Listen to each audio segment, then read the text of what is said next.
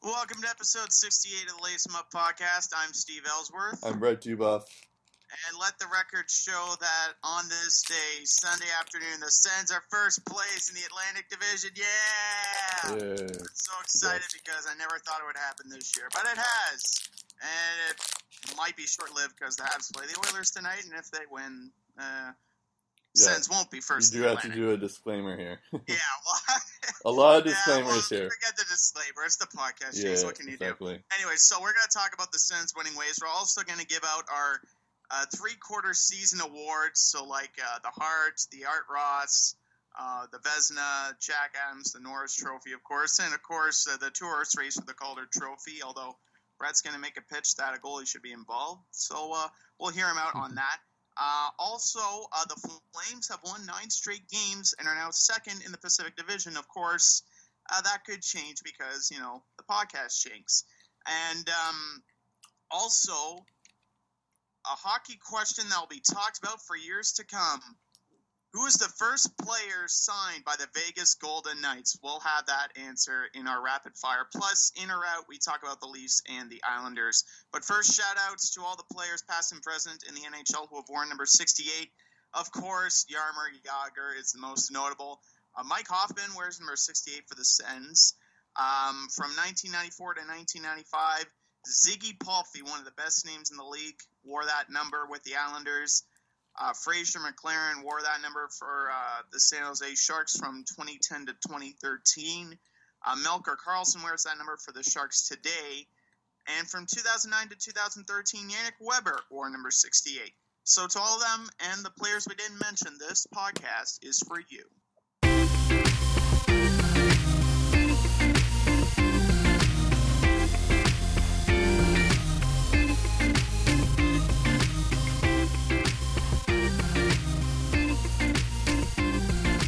And now, it's time to lace 'em up.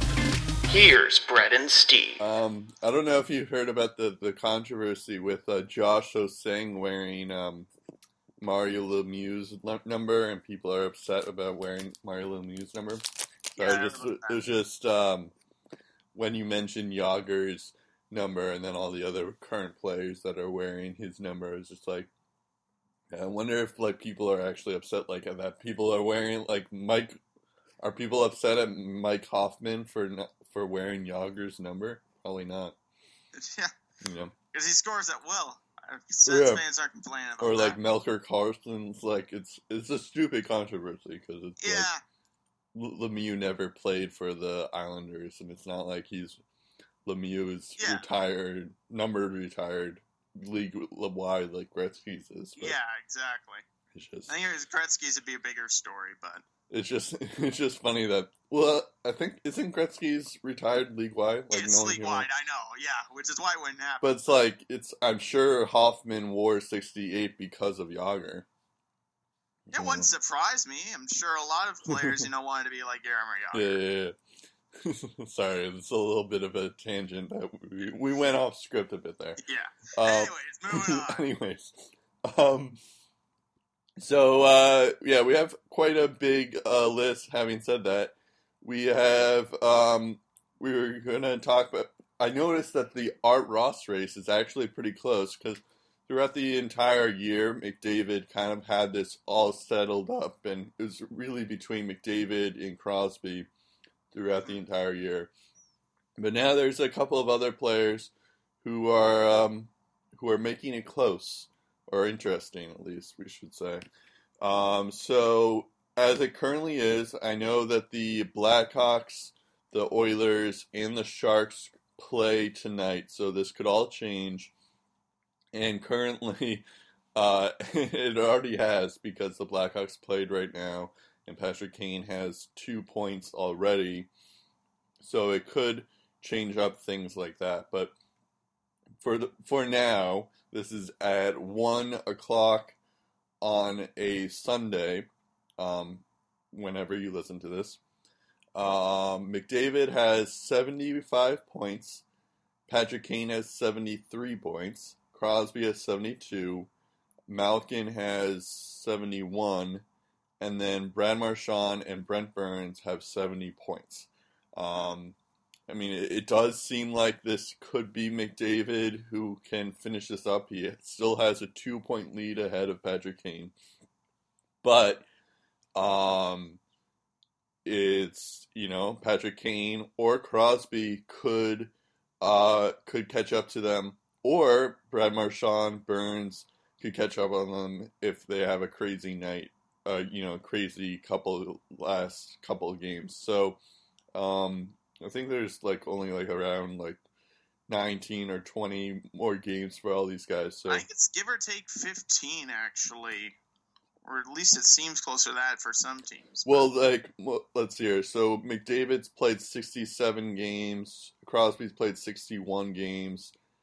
Malkin's played 60. Kane has 68. Marchand also 68. And Brent Burns is 67. So I guess you're right. Yeah, it's 15 or maybe even 10. But yeah. So yeah, give or take 15 or 20 games, I guess you could say.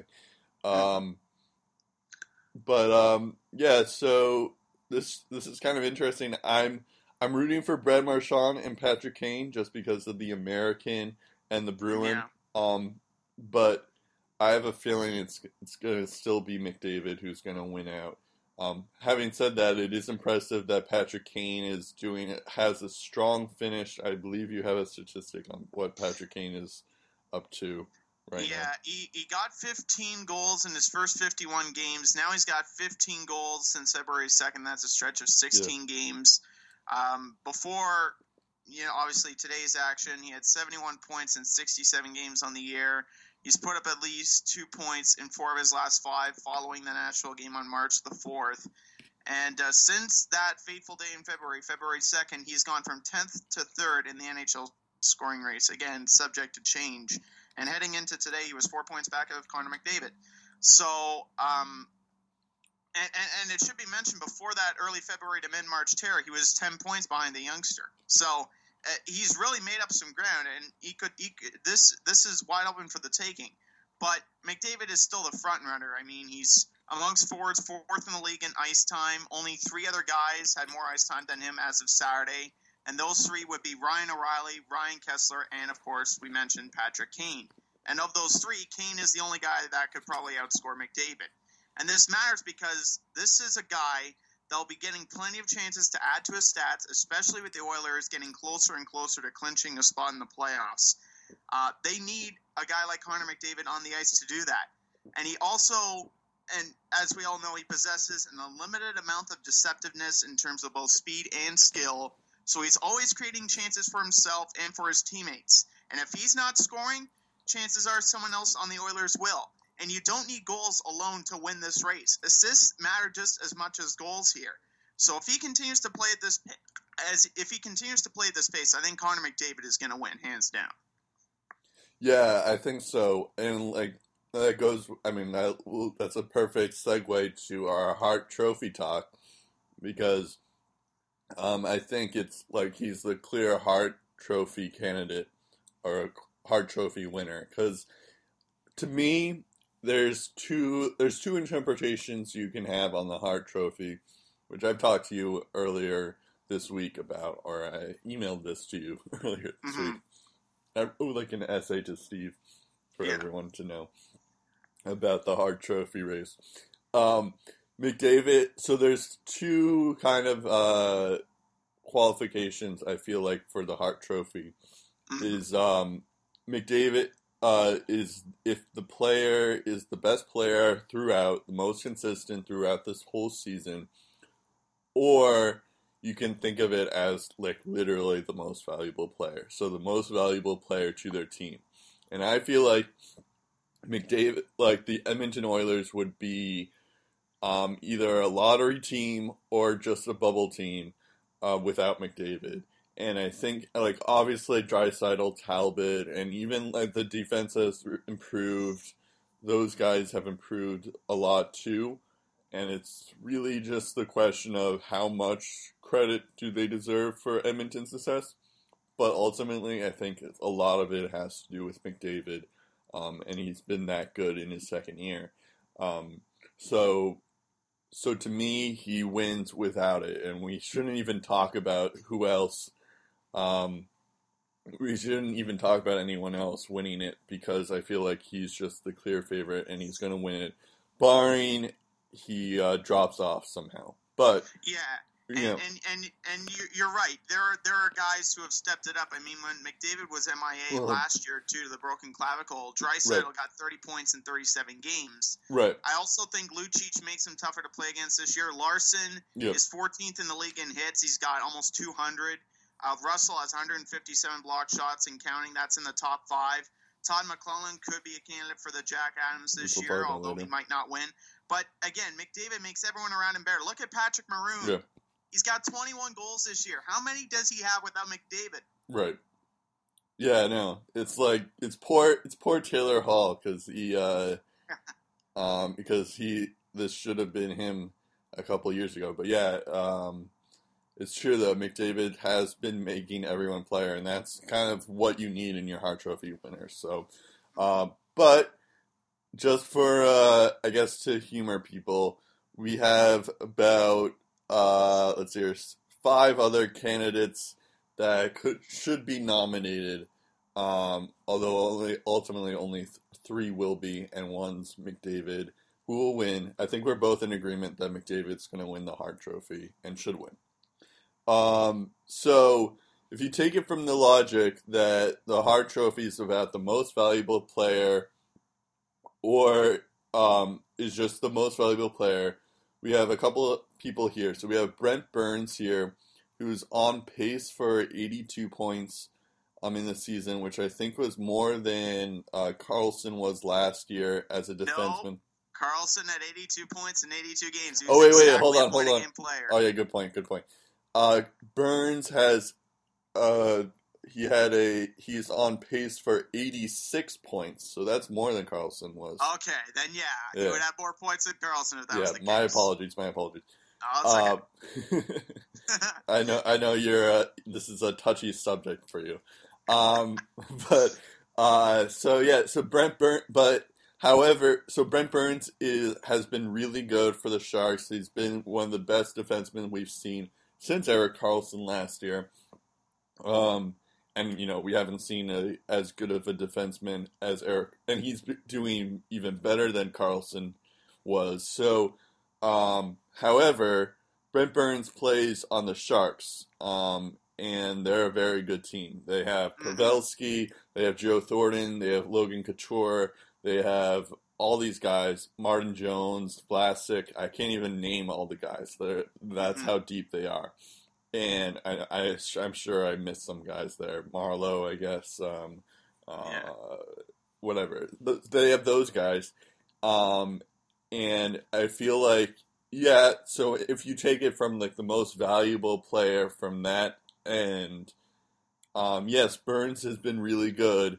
But if you take Burns out of the Sharks lineup, I'm not sure. I feel like the Sharks would still be pretty good.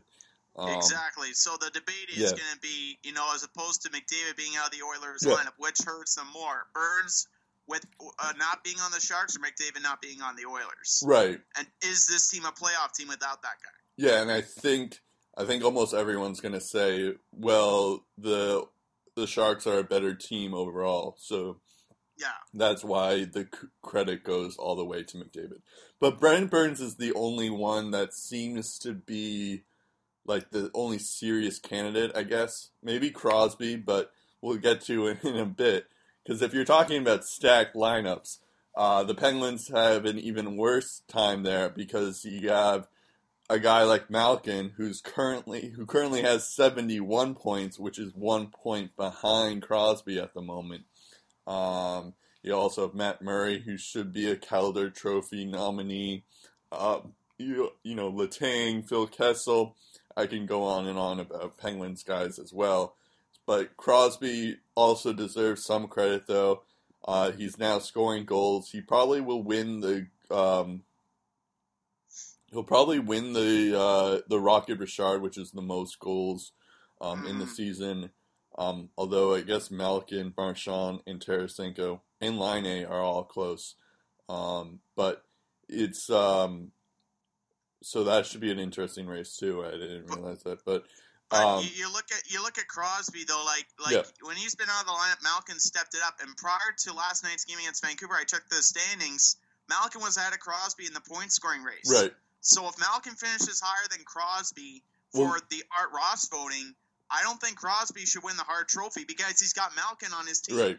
Well, now Crosby has more points, one more point than Malkin does right now. But but like that is my point. It's that like since Malkin has also been pretty good with Crosby, it's like if we're going by like if you leave them out of the lineup, like is their team any good or not? And I don't think the Penguins would be anywhere because if you leave Crosby out, you still have Malkin, So I feel like if both are out, then that's a different story. Exactly. If they could share a Hart Trophy, then that's probably what they should do. Yeah. But I don't think it's gonna. But I think Malkin ultimately hurts Crosby's campaign because he's also having a good season. I also think that's the same reason why Patrick Kane doesn't win it because if you remember, he started off a little bit slow. Panarin was playing at his best, and then when Patrick Kane got hot, Jonathan Toews, he's got 20 points in his last 15 games since Kane began his streak on February 2nd. So he's got a good supporting cast around him too. So I guess, although I was looking at this though, you can't really say the same for Patrick Kane because I was looking at this for the Blackhawks. On the Blackhawks, you have Patrick Kane who has 71 points right now, but then the next highest scoring guy is Artemi Panarin who has 59 points. Obviously, I think this all changes. Because they're currently playing right now. Okay, I think Panarin's got a point as well. He has 2 points. Yeah, he has 2 points. Okay, so like he has 60. He has 61 points. Toews has 48 points. Keith has 45 points. And Anisimov has 44 points. I know that Toews and Panarin and Kane have all of a sudden, as of late, have picked it up. Like I guess we all thought they would be. But at the same time, Patrick Kane has like a 10-point difference from all those guys. So I don't know if it's necessarily like you can say that, but at the same time, the Blackhawks are as stacked as the Penguins and the Sharks are. So it would be tough to say. Yeah, you're right though. He would be hurt. He's hurt by all those guys. Just by the fact that he has those guys on his team. True. So it's the same thing with Burns and Crosby because he plays on a stacked team already. It's kind of tough to say that. But I didn't even have Patrick Kane as a Hart candidate here even, but it's but we'll leave it to that because my guy, and I'm sure this is my homer pick here, but I'm gonna start referring to him as Hart candidate Brad Marchand because I just want him to be noticed. That's all I care about. Because we just talked about how Pittsburgh, Chicago, and San Jose, they all have stacked lineups, and they've all been consistent somewhat. Although I guess for Chicago, they haven't really been consistent. Boston, you could sort of say the same. I'm not going to put them on that level in terms of stackedness or about how much depth they have. But even still, you have Pasternak, who's good. You have, I'm going to talk about Marchand. You have Bergeron, Krejci, Tuukka Rask, Chara. Krug has had a good year too, but they've all had good years. But the Bruins, the one difference is that Marchand has been the most consistent. In fact, he's been consistent throughout the whole season, even when the Bruins were stinking up the place with in Claude Julien's last days. He's still getting points and still doing stuff. He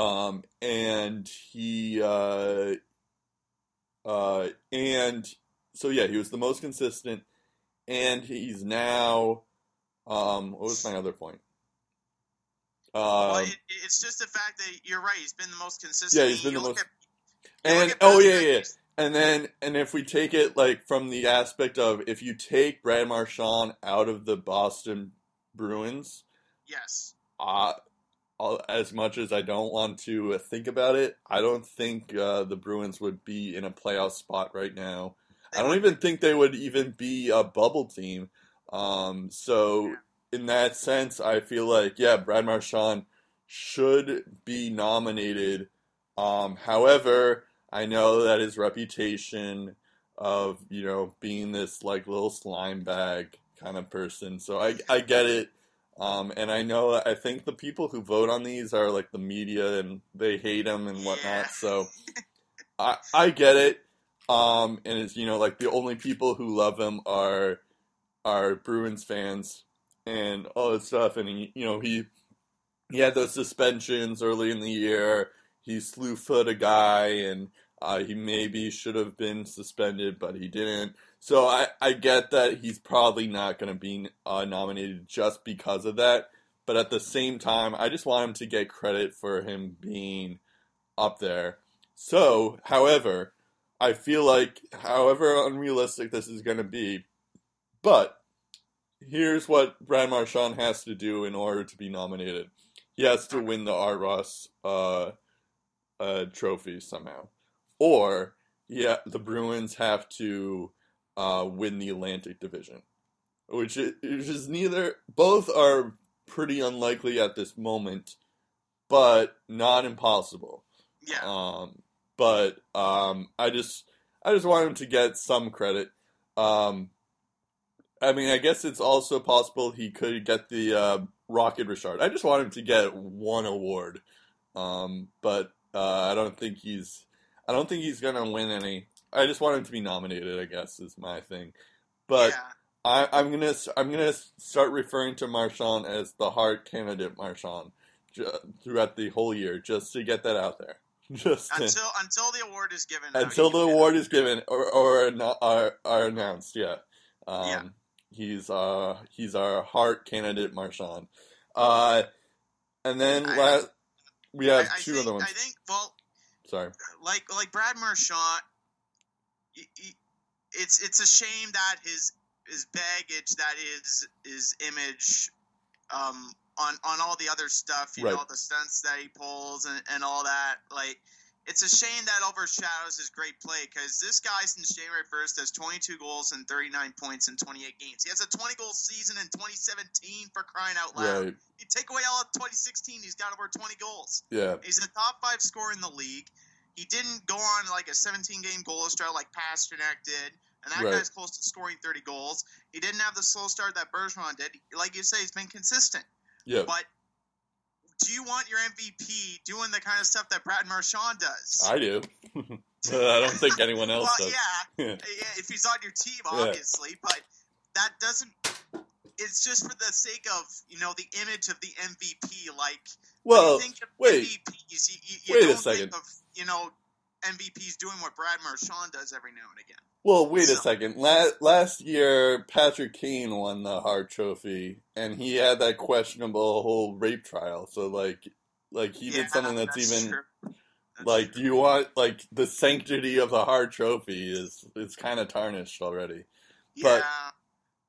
But, that's a good point, actually. You're right about that. There we go. But, he does have a shot then. He does have a shot. Yeah.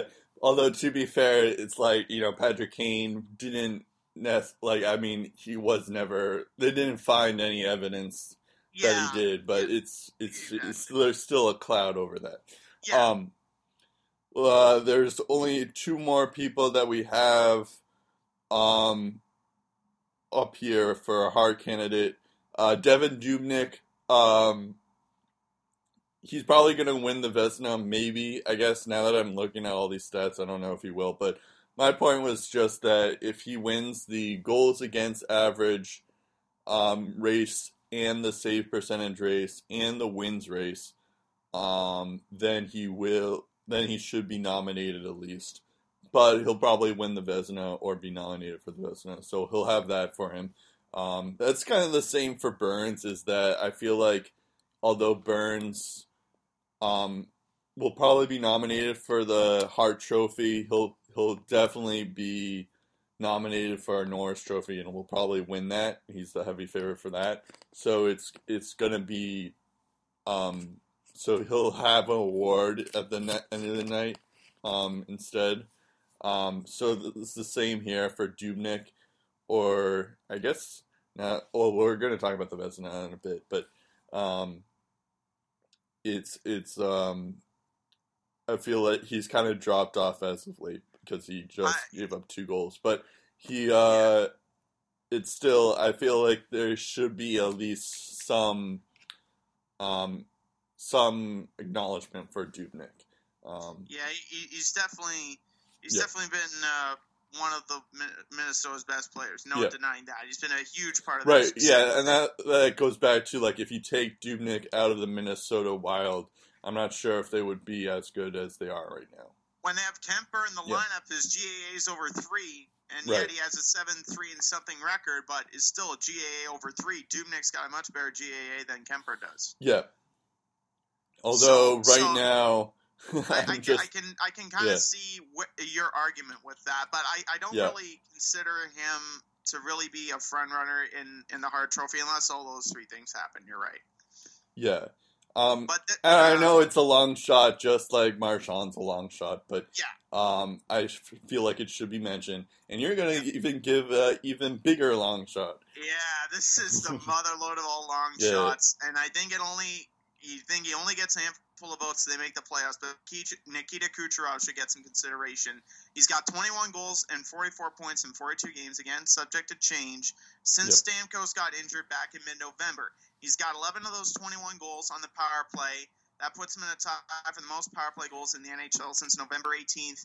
20th in ice time amongst NHL forwards during that stretch as well. So he's done all of that, and yet he's 20th in the NHL amongst forwards when it comes to ice time, which is incredible. And his average shifts per contest is 83rd amongst forwards, which is incredible. And to be able to do all that, score 30 goals, and keep your team in them 4 to 5 points of a wild card spot with less than 15 games to go, especially with Stamkos out. And as we're going to talk about in the injury report, 3 centers now day-to-day with injuries. And then Bishop, Filppula, and Brian Boyle also getting dealt. They're still 4 to 5 points back out of a playoff spot. The fact that this team is still in the hunt right now, it's all because of Nikita Kucherov. The Bolts just beat Minnesota, one of the best teams in the league, and that was against Devin Dubnyk in the net. And that was the game where they lost 3 centers, and they were still able to win. He's just able to raise his game to a whole nother level that we haven't seen before. He's done that continuously. And while he won't win this award, he should get some votes if Tampa makes the playoffs this year. Yeah, I mean, I think that's the key here, is if Tampa wins the playoffs, then he'll get consideration. But I don't think they are going to make the playoffs. But, I mean, I guess it's possible. I did mention Brad Marchand, like he's a serious candidate too. So it should be interesting. We're going to briefly mention the other awards quickly. Calder Trophy, it's really between Austin Matthews and Patrick Laine. Laine is pretty close to the Rocket Richard. I was just looking at this here. He has 32 goals, 59 points, and Matthews is pretty close behind. He has 31 goals and 55 points. The current goals leader has 34 points, which is Sidney Crosby. And Patrick Laine is tied for second in that race. But I really think it just comes up to whoever has more points between Laine and Matthews will win this award. And then some credit should go to Matt Murray. He's pretty much been the starter for the Penguins right now. Although I guess he has a 2.33 GAA, save percentage of .925. He has a lot of wins. I think it's just people think that he isn't really a rookie because of that whole Stanley Cup thing last year. That whole Stanley Cup thing. But he should take up that third nominee spot, but it might be Werenski, although I guess he's kind of taken a downturn there. He's got 40 points on the year, 40-plus points in the year, but yeah, I think terrible. You're right. I think Matt Murray occupies that third spot. It could be like Nylander or Marner as well, although I feel like that might cancel out Matthews' whole thing. But yeah, I think it's just a matter of who gets more points, Laine or Matthews. Yeah. Now, here's where I disagree, though. I think Patrick Laine is going to be the highest scoring rookie. Okay. However, I don't think he wins. I think Matthews wins, and here's why. He does more than just score. He's got 35 giveaways. That's the 12th highest amongst rookies. Laine and Marner have 45 or more apiece when it comes to giveaways. Matthews has 57 takeaways, which puts him in the league's top 10. This isn't rookies. This is the entire league I'm talking about. Right. And he's also in the top 10 when it comes to shots generated in the league. Laine is outside the top 50. And like I said at the halfway point, Laine has Blake Wheeler, Mark Scheifele, and Brian Little on his team. And I'm not talking about talent. I'm talking about veteran experience. If your name's Austin Matthews, you're on a team that's talented, but still very young at the same time. I don't know. I feel like is Scheifele like that much of a influence on Patrick Laine? Is Eller is that much of an influence on Laine? I don't know if it's necessarily like that. Like, are they? Because they've only been in the league for 2 to 3 years. It's not but Blake Wheeler and Brian Little have been in this league for a long longer. Right, but they don't play on. I don't think they play on his line. Well, that's true, but I'm sure they give him advice. Yeah, but that's the same. You could say the same for Toronto. You have JVR on your team. You have Nazem Kadri on your team. You have, you don't have as many good guys on, as many experienced guys on your team, but you also have, let's see here. You have Kadri, Komarov, James Van Riemsdyk, Bozak. They've all been in the league for a while. And now you have Matt Martin and Brian Boyle. So you can say the same for the Toronto. That's true. I just think that just Matthews is just being asked to do more besides score than Patrick Laine has. Like Patrick Laine, both guys have been very fun to watch. And Patrick Laine, he's got the trademark shot, but it's just that Matthews just brings so much more than just scoring ability. And I'm not saying that Patrick Laine doesn't. I'm just saying that it's shown more in Matthews' game than it has on Patrick Laine. Well, currently, that's why I'm saying that. I feel like if it's whoever has more points will probably win this, because Patrick Laine has already scored more points in less games. He has 59. Laine has 59 points in 61 games. Matthews has 55 points in 67 games. And so Laine has more of a points per game than Matthews does, or higher points per game than Matthews does.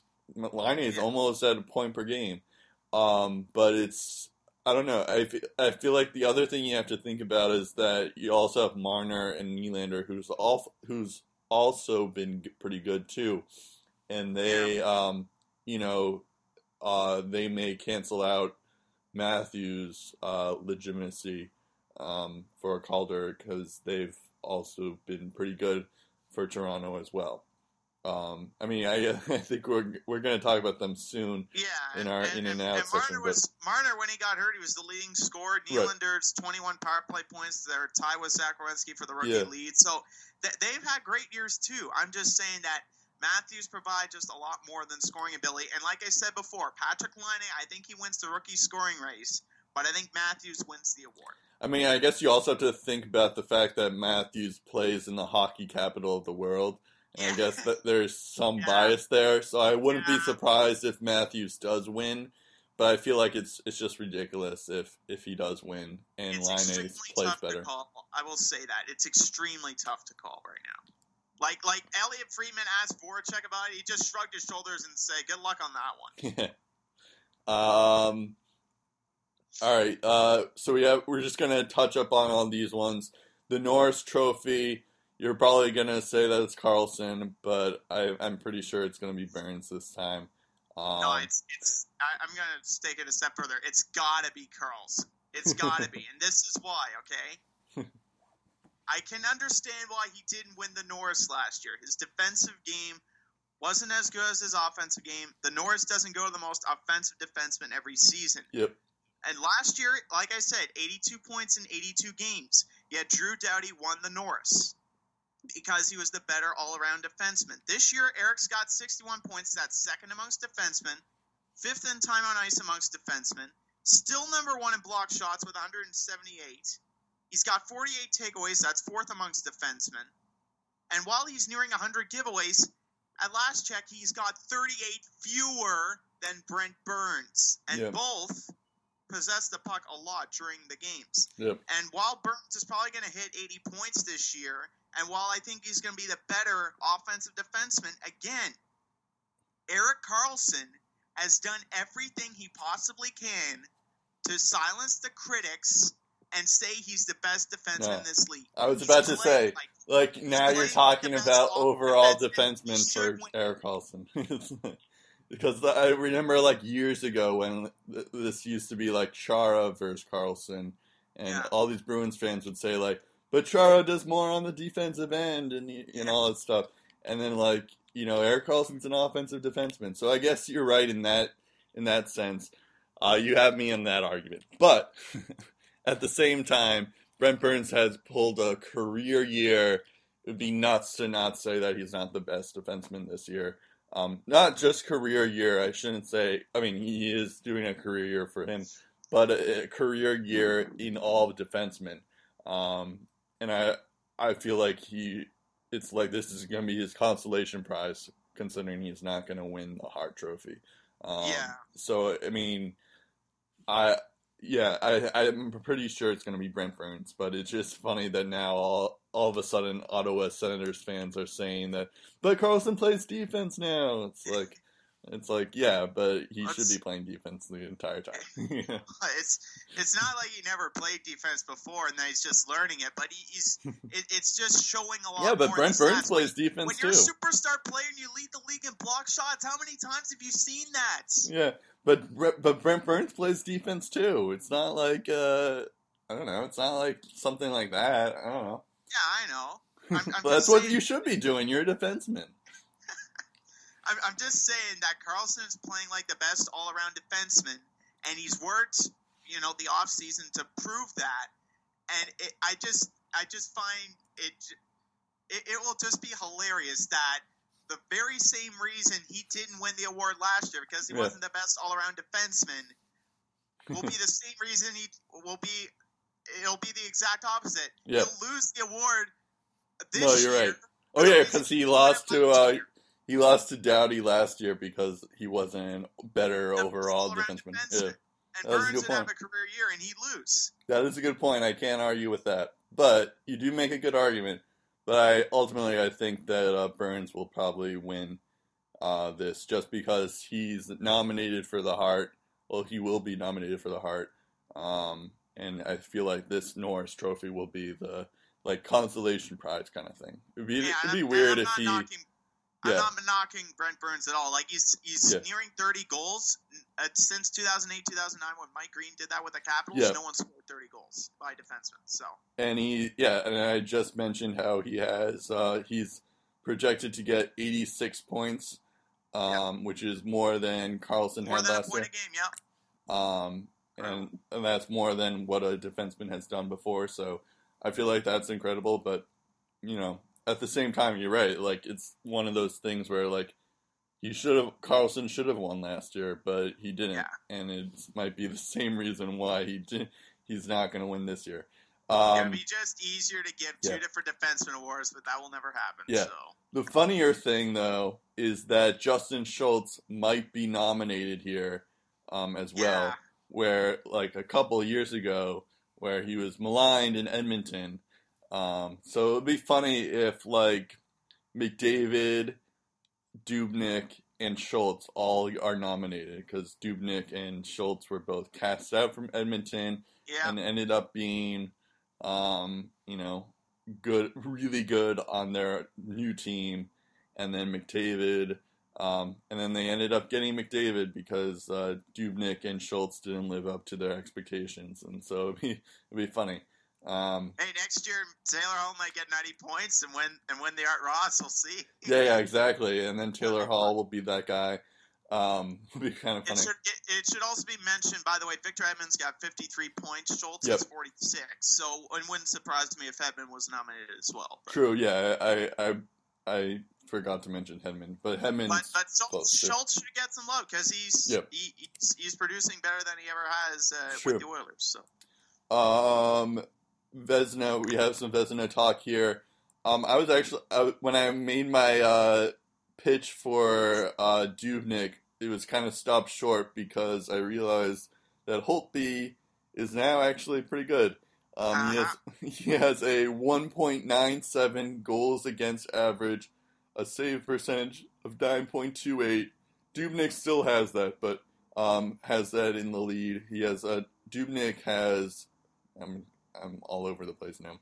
Dubnyk has 2.03 GAA. He already gave up 2 goals in the Blackhawks game right now. That's happening right now. I think he was pulled too. So, and he has a 9.32 save percentage. And he, and then the other guy who will probably also get consideration is Sergei Bobrovsky, who has a 2.07 GAA and a 9.30 save percentage. So it'll be interesting. I think they all have around the same amount of wins. Dubnyk and Bobrovsky have 36 wins. Holtby has 34 wins. But it should be interesting. It should be a close race throughout. I'll be interested on who wins this one, but I have a feeling this is going to come down to the wire. Like, who's going to have the stronger finish will win this one.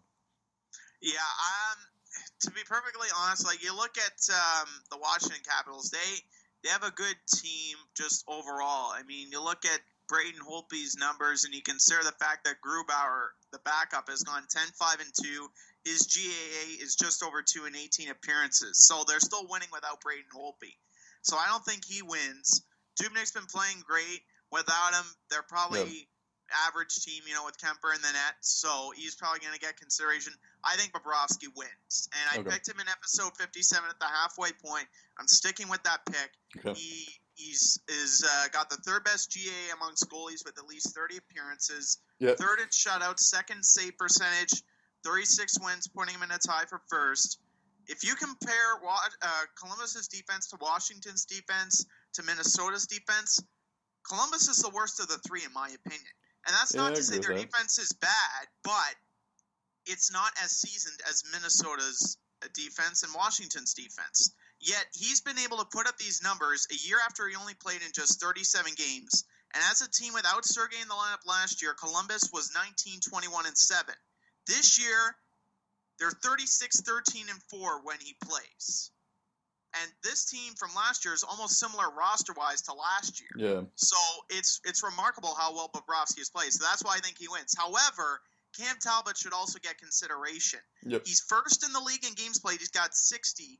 He's faced the most shots, 1,753. Again, subject to change. And he's still won 33 games. Yeah. And you look at the Plan B. Plan B's been terrible for Edmonton this year. Gustafsson played terrible to start the year. He was put on waivers. Laurent Brossoit has been called up, hasn't played much since. So this guy has been constantly relied on by the Edmonton Oilers, and yet he's put up a 2.39 GAA and a save percentage closer to 920. So he should absolutely get considered for this award. I don't think he's going to win because if you look at Holtby, Bobrovsky, and Dubnyk, I don't know how you fit Cam Talbot into the top three there because, in my opinion, those three goalies, Bobrovsky, Dubnyk, and Holtby, have all earned their place in the top three. But Dubnyk should get some love for this as well because he's played like a Vezina Trophy-winning goalie in Edmonton. You mean Talbot? Yeah, right. He used to be in Edmonton. Both are Yeah. Canadian.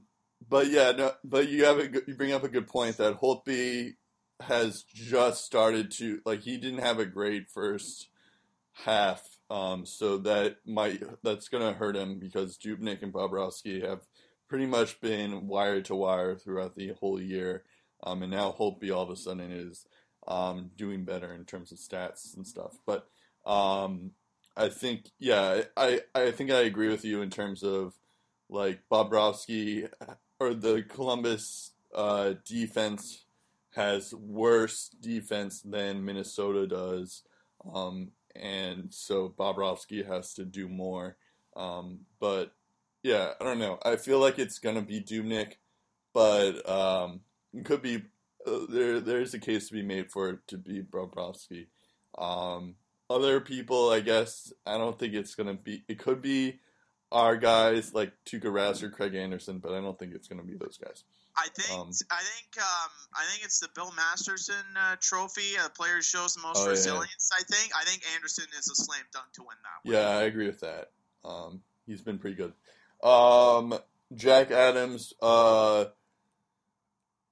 This is the stupidest award for me because to me I feel like it should just be like literally the best coach every year. So it's bad so like Mike Babcock, Joel Quenneville, Daryl Sutter. Those guys. Yeah, just every year it's those three.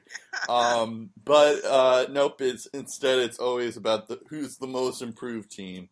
So we have Bruce Boudreau here, Torts, McClellan, or I should say Minnesota, Columbus, Edmonton. And then you also have some players, teams like your Ottawa Senators and Guy Boucher and the Calgary Flames with, I don't know his first name, but I know his last name. Glenn? I thought it was Gary for some reason. No. But Glenn Gouldson. So you have those guys. I feel like it's probably going to be Torts. I agree with you, or McClellan. Actually, it's probably going to be Torts or Boudreau.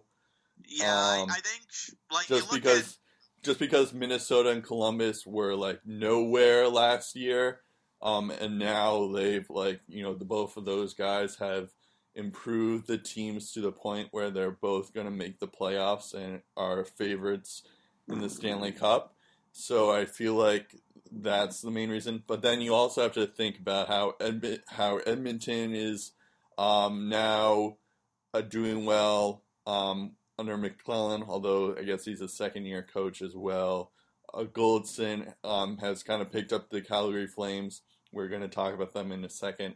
They're now second in their division, so maybe the Flames or Gouldson deserves some credit for that. Or the Ottawa Senators, and as well as anyone else, they're in first currently in the Atlantic. I'm jinxing this to hell, but they are, Jinx away. Go ahead. But like a lot of that has to do with Guy Boucher. So a lot of their success has to do with Guy Boucher. So it's like hard to knock that down.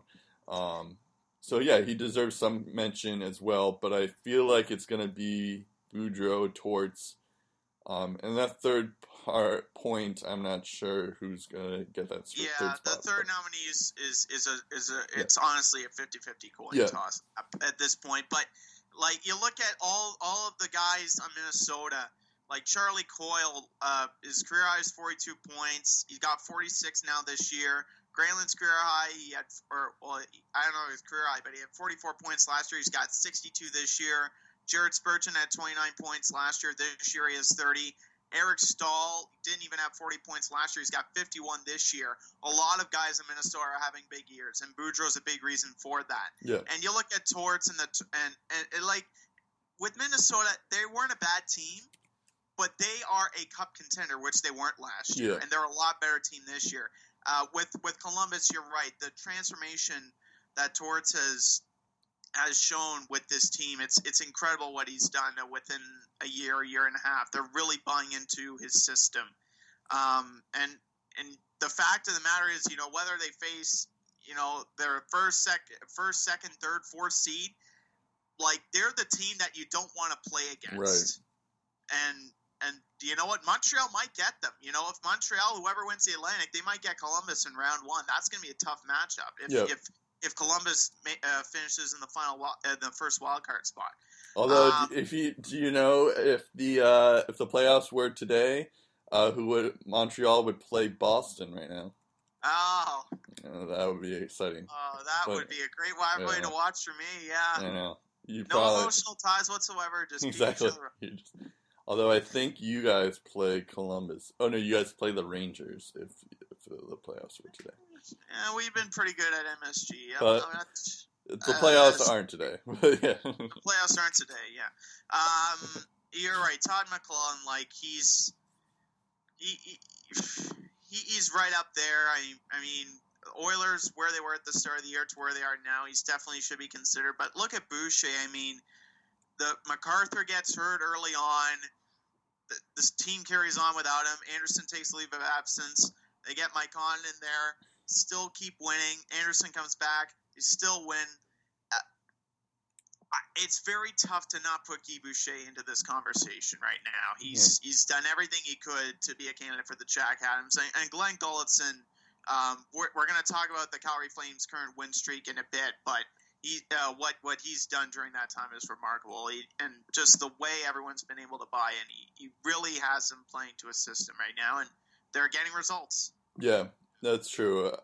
It's gonna be it's tough to predict who's gonna win, but I think at the moment it's probably gonna be Boudreau, just because he fits that whole what they've done in the past of like the worst team to the best team, but it's either Boudreau or Torts. I think it's really that. Even though Gulutzan, McLellan, and Boucher all deserve some credit for their team success. We're going to the poll of the week here in honor of Eichel, who had an 11-game point streak, but that was broken on Friday. But it was pretty good. He had 5 goals and 15 assists. He currently has 47 points in his 48 games, which is like basically a McDavid type number. So he's quietly having a really, really good season. It's just, he kind of had half of them. It made me think of the fact that the last 2 first overall picks are pretty good. You have McDavid out in Edmonton. We just talked about that at the start of the show. You have Toronto with Austin Matthews, which we've also talked about. You have Buffalo now with Eichel, and Winnipeg with Patrick Laine. So I asked for a poll of the week, which team will win the Stanley Cup first? Edmonton, Buffalo, Toronto, or Winnipeg? And Edmonton won the poll.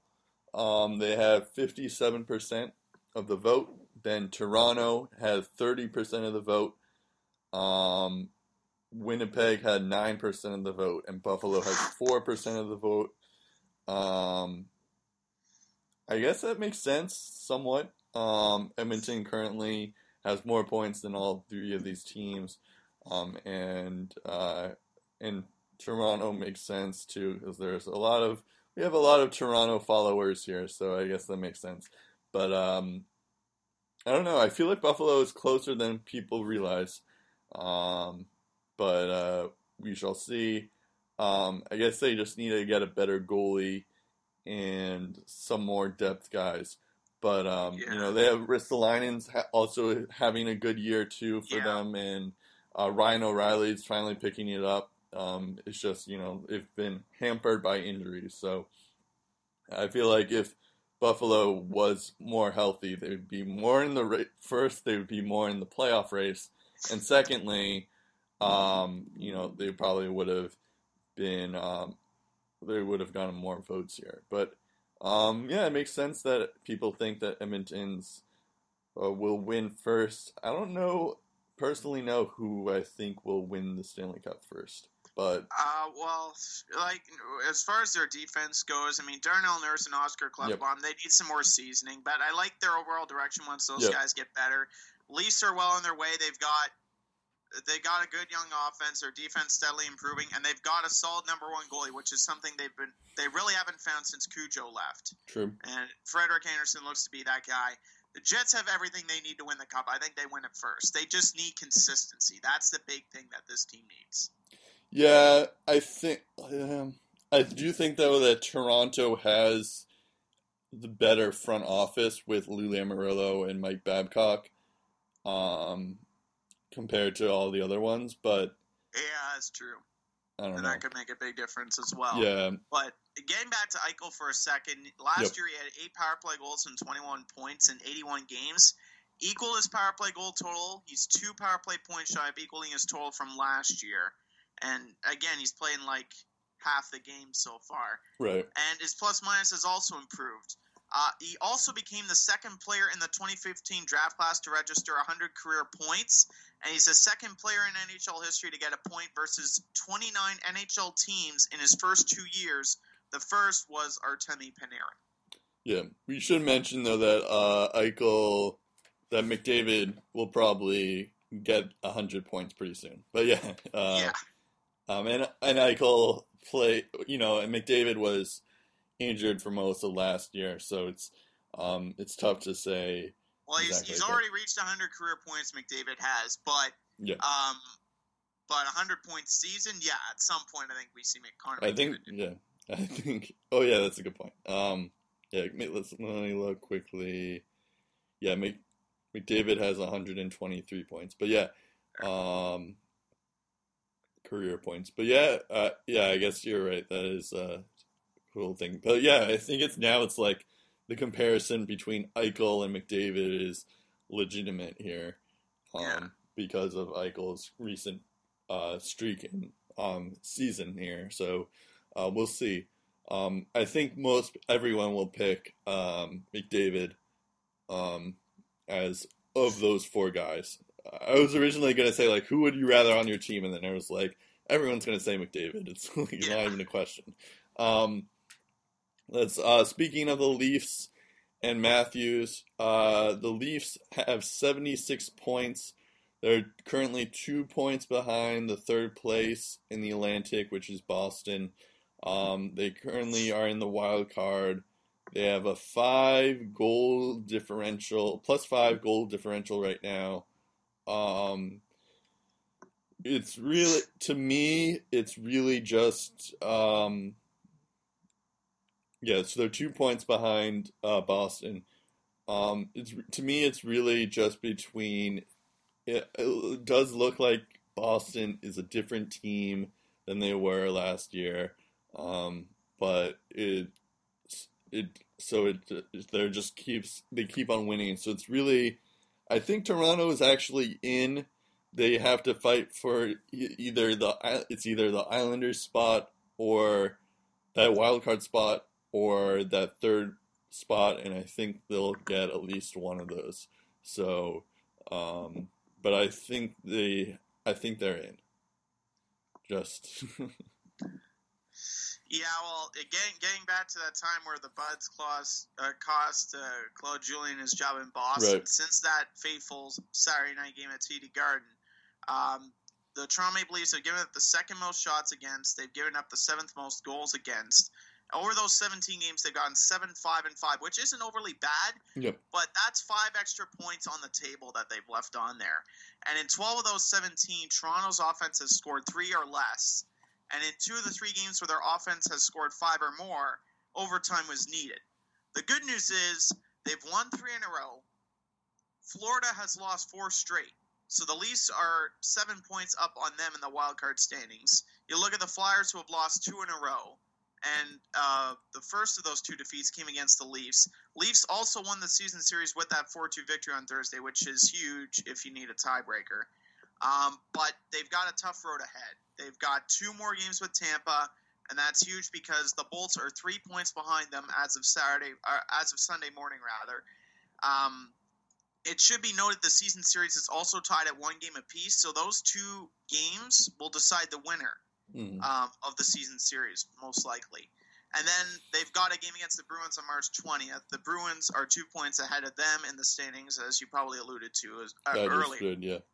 And the Leafs already have the season series in the bag, so that game on the 20th might not have any massive implications on the season series, but if they want to catch up to Boston, they need that win. Yep. They also get Columbus twice. They get Pittsburgh, and they get Chicago, along with a few other key divisional matchups. So they're young, but they're streaky at the same time. And I think the next streak they go on, whether it's good or bad, determines whether or not they're going golfing again or they're going to the playoffs. Yeah. It is funny how, I mean, we did mention in our poll of the week, like, Edmonton and Toronto are the favorites, and it's, like, weird. Like, a couple of years ago, we would have been laughing at them because we're like... but, yeah, no, it's true. I feel like Toronto is in a good mindset. I love Mike Babcock.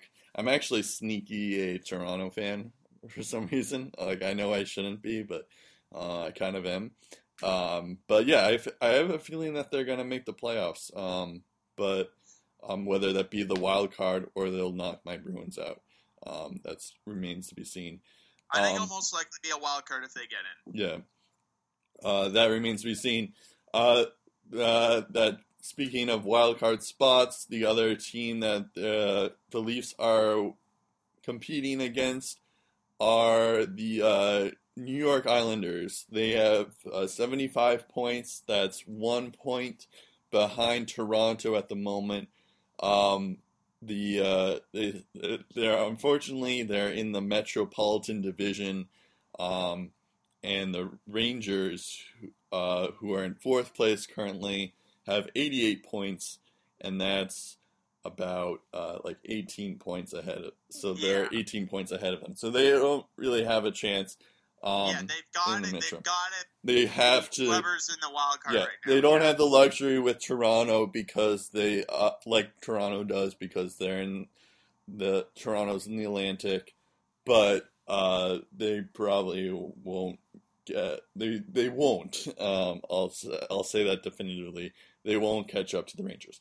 However, I did see that since the Islanders have fired Jack Capuano, the Islanders have the most points in the league since that point. Actually, I double-checked. Apparently, the best record, they have the fourth best record. Guess who owns the best record? Since that point? Since that point. I'm going to say the Senators. I don't know. Yep, you would be correct. Well, okay. Well, this was okay. I found this statistic. This was 20 hours ago, so this was so this was before last year. But yeah. But still, fourth best. That's pretty good. Yeah, that's still pretty good. But so they have picked it up recently in terms of their because for the beginning of the year they were kind of like it was really a question of if they were gonna be the first overall pick or not, and now they might make the playoffs, which would be kind of crazy. I don't think they're gonna make the playoffs, unfortunately, but it is kind of cool that a change like that happens. We should mention though that Tavares has 58 points. He's picked it up. Anders Lee has picked it up too. I don't have his point stats right now, but you do. 10 goals okay, and 20 points. 10 goals and 20 points over his last 24 games. Anders Lee's got since the coaching change. Josh Bailey has 20 points in his last 25. Andrew Ladd leads the team with 11 goals since the coaching change. How about that, eh? Wow. And then you also have Brian Strome, who has 15 points in his last 25. So he's been a bit more consistent as well. But you're right. Tavares has been the driving force for this team. And this is a team that, after the coaching change, they've won 46% of the faceoffs, which is second worst behind only Edmonton, which kind of shows how overrated faceoffs are, I guess. Yep. You know, if Edmonton's probably going to make the playoffs this year. Right. But even then, you know, they have the fourth most goals for, seventh most shots for, and a penalty kill just underneath the top 10 since the coaching change. That's fantastic if you're the Islanders. I think just based on the schedule, they've got 9 divisional games still left to go. 3 of those are against Carolina, which if they take all 3, that's 6 points right there. And they also go up against the Rangers, Penguins, and Blue Jackets, so that's going to be a tough one. Mm-hmm. And then March 25th, they host a Bruins team that doesn't want to follow the top 3 in the Atlantic, but they could be jousting for a wild card spot if that's indeed the case. So that game could have major implications in a couple of weeks' time when it happens. So I think if they do a good job, they beat the teams they're supposed to beat, and they win those tough divisional games and win that Boston game, I think the Islanders are a playoff team. Yeah, that's a good point. I just realized we're an hour into our podcast right now, so and we haven't touched the rapid fire yet. So I think we have to get going. Rapid fire. This should actually be a rapid fire. Flames have won 9 straight. I don't think they play today, so yeah, there's no jinx involved here. Flames have won 9 straight. Elliott has 2 consecutive shutouts. And I think they're second in the league, in their division right now. Yeah, they are, and that win streak, believe it or not, their longest since the team moved from Atlanta, which is incredible. Yeah. And they did that against the other team that moved from Atlanta, that would be Winnipeg. Yeah, that's kind of cool. NHL bye week's going to be split to just 2 weeks. This kind of shows that maybe they aren't going to the Olympics. Probably even Bettman has said so. He said that they are treating next season like they aren't going to the Olympics, which would really be a shame because I understand why, like from a business perspective, I guess it makes sense and why owners wouldn't want it because players get injured and whatnot, and they don't want to risk that. And it takes like 2 weeks out of the schedule. But at the same time, it's like players love it, fans love it. I just got excited thinking about it because I feel like USA has their best shot in years, but I don't think they're gonna have one. But maybe this is like I'm just hoping right now this is like a power play to the Olympic Committee. You know what? You know why the bye weeks are in place? Apparently, it's an agreement between the Players Association and the NHL. That, okay, if you do the 3-on-3 format in the All-Star game, then we get a 5-day bye. Right. And if you want to keep the 3-on-3 format and ditch the bye, the new agreement has to be reached. That's the condition. Right. So what's interesting is that the 3-week Olympic break happens in February, and this is, like I said, designed to happen probably like early to mid-February. So that's an interesting point. And Bill Daly basically said they won't go if things don't change soon. And then Jakub Voracek, that prompted this angry quote from him. Quote, "It's absolutely ridiculous. We have it once every 4 years. I read something that Bill Daly said, we're not going. Nobody wants you to go. The players want to go. Yep. You're not part of the Players Association. Nobody wants you there. They want the players. It's not just about business. You want to be part of the Olympics." And he went on to say, "Try telling Ovechkin and the Russians they can't play." Yeah, that's a good point. Yeah, I was thinking that like Ovechkin's gonna like go anyways, even if the NHL won't let him. I think that's gonna be the tipping point. Is if Ovechkin says, "If you're not letting us go, I'm going anyway." Yeah, but yeah, unfortunately, I don't think it's gonna happen. It's stupid, but I feel like if the Olympics were in like an actual like a country that kind of needs growth, like if this was in, trying to think of like if this was in Sweden, then I think they would do it in a heartbeat. Or like any country that has a country that has a lot of hockey players, but like in Korea, they're not going to do it. This is South Korea. Yeah, they're not a hockey powerhouse. However, they're probably I think the next Winter Olympics after Korea is in China, and I think they are going to do that, even though China isn't great in hockey right now. So I feel like they're going to do. As a matter of fact, I think I hear that they're going to be doing exhibition games in China. Oh, interesting. Jumbo has got his 1,000th career assist. I guess I asked this in our lineup email, but I have a feeling it's a no-brainer. He's a Hall of Fame, right? Well, he's the 13th player in NHL history to reach 1,000 career assists, and since he entered the league, nobody's recorded more power play points, total points, and assists, and only Patrick Marleau and Jerome McGinley have played more games than him. So, even if he doesn't win a Stanley Cup, I think he gets in eventually. Is he going to be a first ballot Hall of Famer? I don't know. Yeah, I guess that's the question. Is he going to get in the Hall of Fame? I think he should. I think that's the question: is if he is if he's going to be a first ballot Hall of Fame, or when is he going to get in? Not if he's going to get in, but I think he's the best. He's been the best assist man in present history. Post lockout. So, I think he definitely deserves it. I don't know if it's kind of stupid when you think about it. He has to win a cup, and in that way he'll be that in that sense he'll be a Hall of Fame. But that's more of a team sport. You shouldn't be, it shouldn't matter. But you look at Andrew Shaw. He's got 2 Stanley Cups. Do you think he's going to the Hall of Fame? You never know what could happen. But right now, Ryan Bickle has three Stanley Cups. It's and got one. And it also shows how stupid the top 100 list is. Speaking of which, because Joe Thornton wasn't in there when he really should have been. Las Vegas signs their first player, Reed Duke. I believe he's of the Sarnia Sting. Is that right? No, London. Brandon King's different league too, the WHL, but he's pretty good. He's pretty good. He's got 55 goals and 113 points in 120 WHL games over the last 2 years. Also got 24 points in 21 playoff games with Brandon last year. I think he also went to the Memorial Cup with them as well.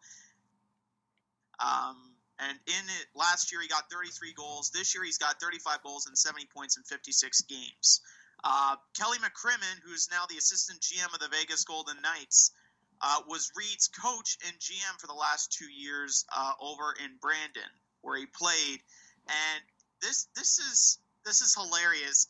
Apparently, there's this guy somewhere else in the world named Reed Duke. Have you ever heard of Magic the Gathering before? Yeah, the card game. Apparently, there's a Reed Duke that won the national title in 2011, and people flooded his Twitter thinking he was the hockey player. Oh, that's funny. So he's just I think I'm going off Twitter for a while. Congrats to the hockey player who did something awesome. That's funny. I'm kind of surprised that he wasn't, no other team signed him, or drafted him, but I guess LV got their first player, so. Yeah, in 5 years, people are going this will be the subject of every single it'll be like a trivia question or something, yeah. Bonus points galore for that one. Speaking of Las Vegas and the expansion draft, it looks like GMs aren't going to make their protection list public.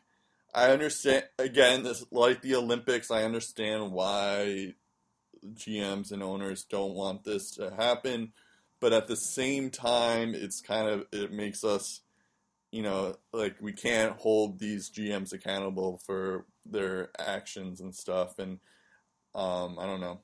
I don't think it's a good idea, but I get it.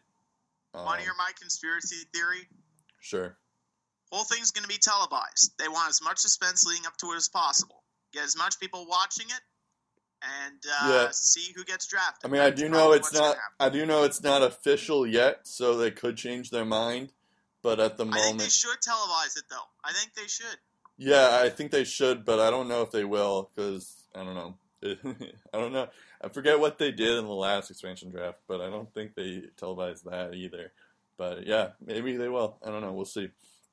All right, we had some injuries here. Lundqvist is out 2 to 3 weeks on a lower body injury. So yeah, that's going to be tough for the Rangers. But as we just mentioned, the Rangers are kind of in the playoffs already, so they don't. It's going to be tough, but we'll see. It's due to a strain in his hip, apparently. Muscle strain in his hip. That's what they're calling it. Okay, because I had reports that it was just a lower body injury. So that's what they're calling it, but I heard, according to NHL.com, he's going to miss a good chunk of the month of March due to a muscle strain in his hip. Okay, so we know what body part. Now all these players know what to hit. Yeah, now they know where to shoot. Yeah, they know where to shoot. Toby Enstrom got hit by Tom Sestito. He's out indefinitely. Sestito got 4 games for that hit. I guess that's fair. I didn't really see the hit, but I think that's fair. What happened is that Enstrom was going for the puck. He turned his back, and then Sestito checked him into by the numbers into the boards. But he turned his play, and in Sestito's word, the onus is on the player with the puck. The big debate is whether or not Sestito had enough time to fall back from the check or limit the impact. He finished his check. Toby got hit on the numbers. Sestito now has a 4-game suspension. I think it was justified. I don't know what the verdict would have been had it been someone else delivering the hit, not Tom Sestito. But I mean, the only reason, in my opinion, although they didn't say it, the only reason he was called up. Remember, this is Penguins Jets. Malkin had that controversial hit on Wheeler that wasn't called. Right. So odds are you're not putting, as Paul Maurice said, you're not calling him up to dangle, so to speak. Right. You're there to protect your players. So that's probably the only reason why he was there. And just a shout out to Malkin. Right away, dropped the gloves with Wheeler, got it out of the way. Much respect. That's how things should be settled. Yeah, that's true. And then lastly on our injury list, the Tampa Bay Lightning we mostly have this up here because it's a kind of rarity, but 3 of their centers got injured in the same game at the same time. Paquette, Nemestikov, and Tyler Johnson. And this is also a team that has their top center out as well with Steven Stamkos. So they all have lower body injuries. Paquette, Nemestikov, and Johnson do. They're all day to day at this point. All 3 missed Saturday's game against Florida, which Tampa came back to win after trailing 2-0. So even with all those injuries, they're still finding ways to win. Right. Yannick Gourde, Adam Ernie, and Joe Witowski, I believe, were the trifecta of prospects that were recalled for that divisional game. Braden Point is the current number 1 center until either one or all 3 of those guys return to the lineup. So we'll see what happens. And then lastly, we have, before we get to the Bruins Sens segment, lastly we have Olli Jokinen retires. He's a Florida Panther, as a Florida Panther. But it's kind of interesting because I don't know, I think of him more as a Winnipeg Jet kind of guy or a Nashville Predator. But he retires as the Florida Panther. I don't think he's a Hall of Famer, speaking of Hall of Fames, but... No, I think he's going to get his number retired. He's all-time leader in points, goals, game winners, overtime game winners, power play points, and shots on goal. So, he still lives in Florida and helps out the community. He's got the South Florida Hockey Cat that he started with. I'm actually looking here. He played for the Panthers for 8 seasons. Yeah. So he was their captain too. So. Yeah, well, okay. I guess I'm wrong. I thought he was like. He doesn't have as much of a Hall of Famer numbers as Alfie does, but I think he's going to be recognized as much as Alfie was in Ottawa. So. Yeah, that's true.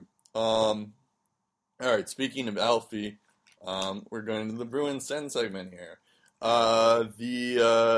So our teams played on Monday. I guess we can recap this together.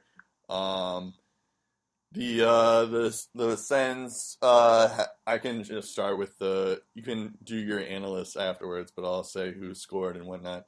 So the Senators scored 2 early goals in the first period.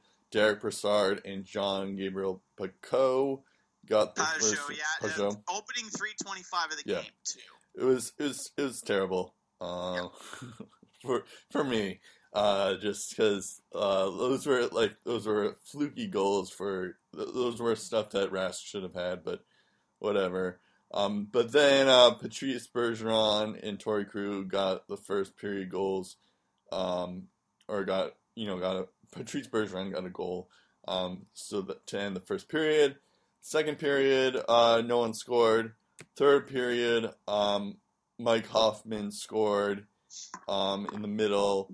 The Bruins started to play well in the third period. I thought they were going to do it because Brad Marchand got a goal. That was his 30th of his career, of the year career. So it was 3-2 at that point. And then in the last second, I guess Alex Burrows got the empty netter, of course. But the Bruins played really well in the second and third, but the Ottawa Senators were able to hold on. I do have to give you your Senators credit. You guys held on. You're a better team than I remembered you were last year, at least. So you're definitely improved. Craig Anderson was really good. It was just those two early goals that hurt the Bruins. I feel like if those didn't happen, it would have been close, but not so much. Yeah, you're right. And thank you for the congratulatory thing. Like the Sens didn't dominate the game, but they got off to a great start, which is something that they haven't done in past years. I think it was the best start they had to a game all year. The Bees just ran out of time to make something happen. And I give credit to Pasternak and Torrey Krug. They combined for 7 of Boston's 17 blocked shots in that loss. So the fact these talented youngsters are helping with the down and dirty stuff, that's encouraging news for Bruce Cassidy and his bunch. So they've been really good on the defensive side this year. So that's definitely something that they've previous years they haven't been so good in that, but they've been picking it up on that end. So that's nice. Mm-hmm. Sorry, continue going. But yeah, that's pretty much all I wanted to say in that game. You can rant about the Bruins the rest of the way, and I'll chime in. Sure, I guess I'll talk about the Bruins here. Yeah. So then we played. We only had 3 games this week. We played the Red Wings on Wednesday. Hart Trophy. Hart Trophy candidate Marchand had 2 goals. So did Krejci, also had 2 goals. He also had an assist. Drew Stafford had a goal and an assist. We're going to talk about Drew Stafford in a minute. But this was the Red Wings. It's weird to think of the Red Wings as like a terrible team, but they weren't good. I was happy, of course, but it was just like I just never seen them so so lackluster. It's more satisfying when you beat the Red Wings in the past because you earned that win. But this just didn't feel like you earned wins against them anymore. Now it's just felt like, oh right, we beat the Red Wings. It's like we just beat them. Yeah, and the start was much better too. 3 goals in 2 minutes 25 seconds. That's what they didn't have in the Ottawa game. So. Yeah, that's true. And then the Saturday game against the Flyers was more exciting. We scored. David Pasternak scored in the first. Then we kind of we didn't play so well in the second period. In fact, the Flyers tied it. Jordan Wheel tied it there. And then, so it kind of remained the same. We didn't play great either, but we were kind of just, but neither did the Flyers either. This was like a matinee. We never really played great in the matinee. But Steve Mason actually is starting to play really well. I feel like it's a little too little too late kind of thing, though. But in the third period, the last 5 seconds, Drew Stafford just tosses it into the net. I don't know if he was even shooting it. He was just like he was just trying to give it away, I guess, dump it. And he ended up scoring. Mason mishandled the puck, and it went in. And Drew Stafford now has 4 points in the 4 games that he's played on the Bruins. He's already the best. We won the trade. It's the best trade that Don Sweeney has ever made. So I'm happy that Stafford has at least had some success. It's just now if he can be consistent. Because, we got him for a 6th round pick. So it's kind of nuts. He's already better than Lee Stempniak. I don't think Lee Stempniak even had like a kind of moment like that, but it was pretty cool that I was just getting set up for the OT, and then all of a sudden it was like, oh, Stafford, we scored, woo, kind of thing. Other points, Spooner has a concussion, which means that I think we called up not Solaric, we called up Sarniak. But that might be an issue if Spooner is serious in the long term. It's unfortunate because Spooner was just starting to find his game. He's got 10 of his 34 points since the start of February. So tough loss for the team and for him because he was playing so well. But we should see it's now on our 3rd line is Sarniak, Vetrano, and Jimmy Hayes. So that should be interesting to see how that goes. Should be an interesting. Yeah, for sure. But I don't know what happened to Solaric. I guess Solaric is called back, but he was pretty good for us until we for a bit. Oh, right, because Matt Bolesky came back. That's right. Oh, okay. That's why. But he was pretty good for a bit. And then we have, although I guess he's healthy scratch, so I don't know if he's recalled. And then, and also Pasternak is almost to 30 goals, which is already his career year, but he's on his way to being a good, being one of our better players, or being one of the good, not just in the Bruins, but overall in the league.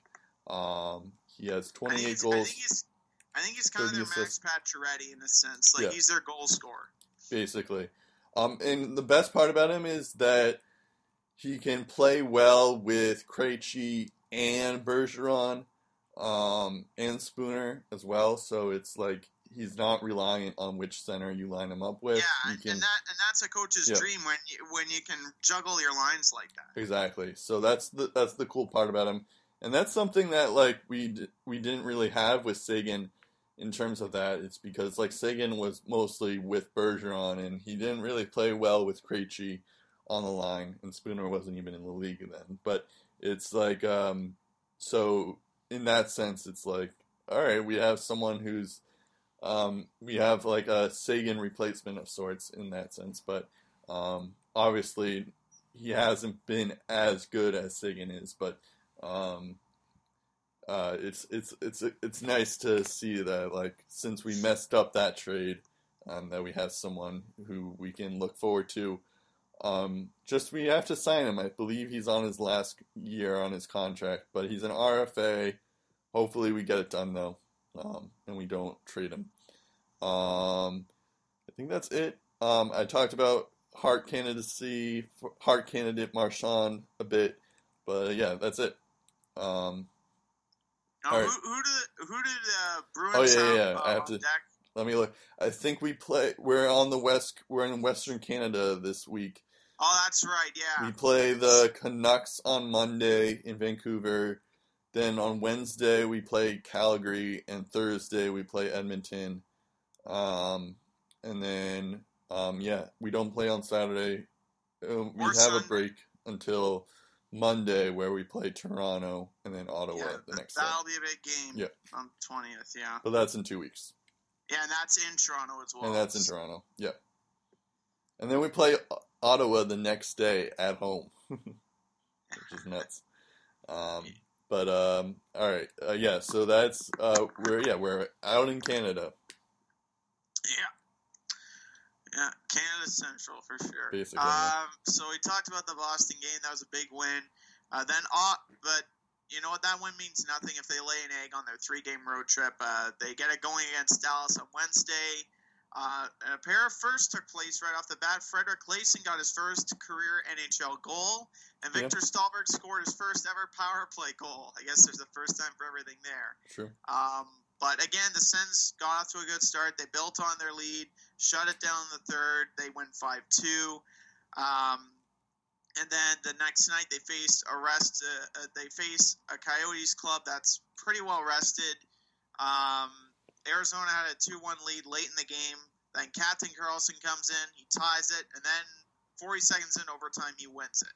And in that game, that game honestly wasn't really Ottawa's best effort, but as Guy Boucher alluded to in his post-game comments, this team was just able to find a way to fight back from adversity. They bent, but they didn't break. Stone gets hurt. Team isn't playing well. They find a way to get 2 points. And Mike Condon hasn't played since February 28th. He comes in, stops 39 of 41 against the Coyotes. So he did his job. And it's just finding ways to win, and that's what this team has been able to do. And that's the kind of the good feeling I get. I never think that we're really out of a game of this season. There were a lot of times last year where I've thought that, but this year Boucher's got him playing to a system, and it's really paying off for them. And then the Saturday game, which Fred tried to jinx us there. He emailed, he says, Sens are winning 5 in a row, so I'm totally jinxing you. Yeah. And you know what? That's totally valid, because we're playing in Colorado. That was the main one. I was just like, hey, you're playing 6 in a row, yeah. Honestly, that's the game I thought we were going to lose, because I thought the Sens were going to lose that game, because it had trap game written all over it. But then I remembered Colorado is just that bad of a team. So Sens went 4-2 in that game. Although they gave up the first goal, the first 10 minutes or so they played good. They got back to doing what they did best in the second. And in the final 40 minutes, Colorado had just 6 shots on net, which is pathetic. But again, it's a boost of confidence that I think Ottawa welcomes, and that's timely, because the next week is really going to test them. They host a Tampa Bay team that's still within striking distance of the final wildcard spot, and then they host the always deadly Chicago Blackhawks on Thursday, who they have already beaten this year. So that also probably gives them something to be confident about heading into Thursday. And then Saturday and Sunday, a very critical home-and-home with the Montreal Canadiens. So 4 points are up for grabs there potentially. In my opinion, those 2 games determine who takes the Atlantic Division title, because if you include those 2 games, Ottawa's got 3 games with Montreal left, and then they get 2 more games with Boston. So those 5 games are going to be very, very critical to how this team does when it's all said and done. So, in that sense, Ottawa's far from out of the woods yet. You were saying? Yeah, I was gonna remind you about the new logo, possibly. Oh yeah. Before I get to that, by the way, shout out to Craig Anderson. Okay. All-time franchise leader in wins. He passed Patrick Lalime with that win in Colorado. Yeah. So he's all alone top the franchise all-time wins list. Yeah. I don't know if you've seen the Throwback Thursday black jersey logos with the O on the front. I think that's kind of the design that they're probably going to be going for. Yeah, I kind of like that idea. I never understood why you guys have the Centuron as your logo, because it's like because it looks cool, man. Yeah, but it's not really a senator. It's like I don't know. It's a warrior. You're not like the Spartans. I don't know. The Boston Bruins primary logo doesn't look like a Bruin. It just has a bee on the chest. No, I know. Well, our alternate has a bear on it, though. I know the alternate has a bear on it. I know. But the primary one doesn't. Yeah, no, the primary one. No, you're right. That's a fair point. So your argument's shot dead right there. Yeah, I guess so. Yeah, but the Canadians, it just has a C on the front, you know? Right, that's true. That's true. There are a lot of logos that are just curious. Like I looked at the Sabres logo, the red and gray one. Yeah. like, I didn't even know what that thing was until I looked at it a certain way all these years later. I'm just like, oh, that's supposed to be the head. I thought it was a weird-looking thing, and the horns were just like its face or something. Like, it... Wait, which one are you talking about? The red and gray the one? Buffalo Sabres one that, when Hasek had those prime seasons. Those ones. Yeah, I'm looking at it now. You didn't realize that was an actual bill? It was until, like, years after they got rid of it. So, logos are funny things. That's all I'm saying. That's true. You know what? I'm a fan of the old school logo, but I like to keep the Centurion. But Tom Anselmi, the new CEO,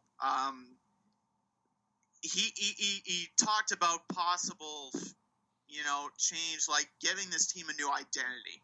So it wouldn't surprise me if they did it, but I hope they keep the Centurion logo in some way, shape, or form, because I still like the logo. Yeah. But I can understand why they would go into the retro. Cause I do like the red ones, but I do like the O's better. Yeah, the old school black jersey logo, that looks good. So I like that Especially, one. Especially, have you seen the one with the red jersey with the O on it? That looks pretty nice. Yeah. I think maybe the newer one that they debut, that could be the alternate one. Right.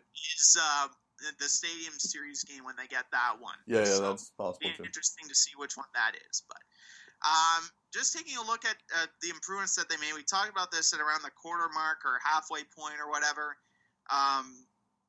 Like I said, they're tied with the Habs for first in the Atlantic. That could, and after the Habs-Oilers game, they'll still have 2 games on Montreal as well. They're 26-4-2 when they get the first goal this year. That helps their case. Already a better record than they posted last year when they scored first. And they've got, give or take, 15 games left in the regular season.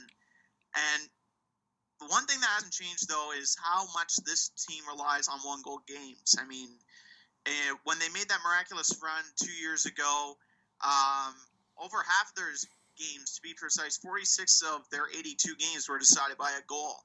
And the Sens were 21, 12, and 13 in those games. Last year, 33 of their 82 games were decided by one. They went 16, 8, and 9 in those games. This year, 32 of their first 67 were decided by a single tally. They went 18, 8, and 6 during that stretch. The real transformation is the shots against per game. Last year, average of 32.2, highest in the NHL. In 2014-2015, they averaged the 6th most. Year before that, second most, 34.7. In the lockout shortened campaign, it was below 32, but still weren't out of the top 10. This year, it's down to 30.2, 13th lowest, which is remarkable. So that just shows more of a structure. And again, Guy Boucher's got this team buying into a system. Since the trade deadline, Sens are 6-0-0 with Burrows and Stallberg, and both have, like Stafford has with Boston, both have contributed. Burrows has 4 goals and 1 assist. That's 5 points in 6 games. Stallberg has 2 goals and 1 assist in his first 6 games. They surrendered 2 goals or less in all 6 of those games, which is fantastic to see. But Craig Anderson's the big reason why the Sens are doing as well as they are. Yeah, since his return to Sens, sorry? He's been good. Yeah.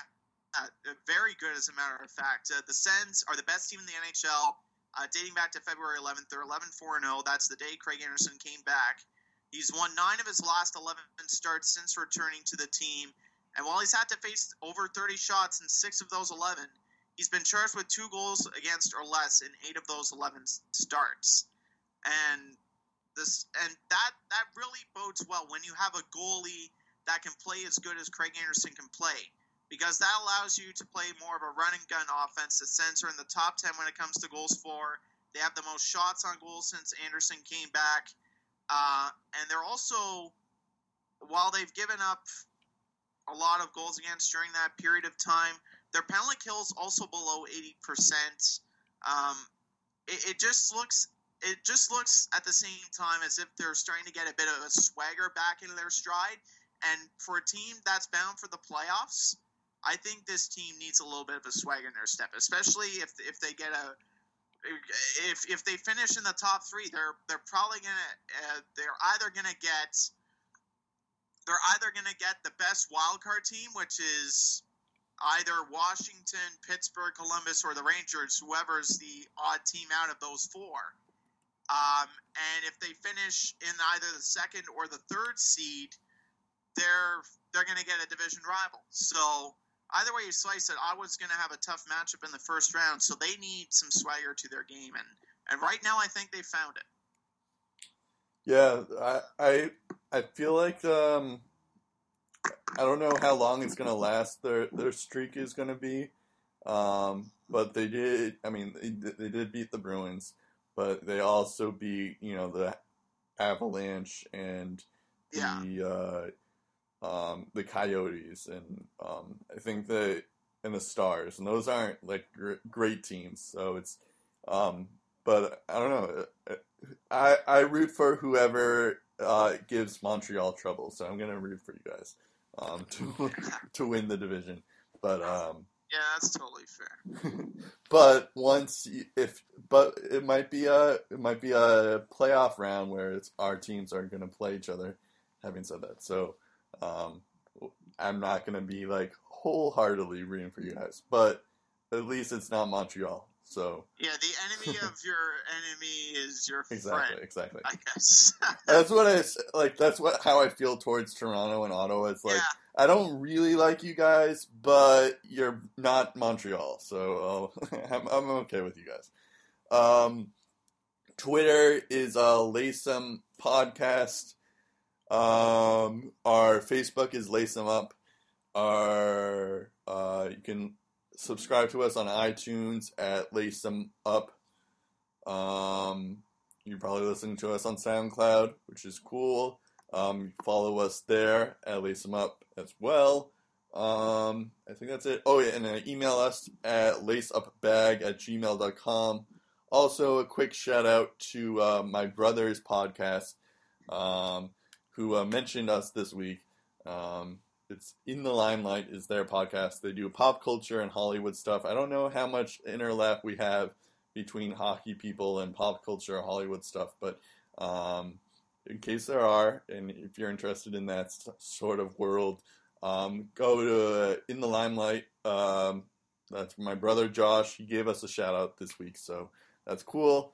And as you'll know, he mentioned that this was a Bruins-oriented podcast. He thought that this was that podcast, but it's not. But he did give me credit for being the first in the family to have a podcast. So that's good. So that's nice of him. He's got to appeal to his demographic. Exactly. Of course, you'd say it's a Bruins-themed podcast, right? But it's like, yeah. I mean, it's fine. Atlantic Division themed podcast. We'll go with that. Yeah, we'll say that. Yeah, that's what we should say from now on. It's the Atlantic Division themed podcast. Atlantic Division podcast. Yeah. We talk about the Leafs, the Lightning, the Habs all the time too. So it's like it's not just the Bruins. It sends. I'm Brett Duboff. I'm Steve Ellsworth. We'll talk again in episode 69 of the Lace 'em Up podcast.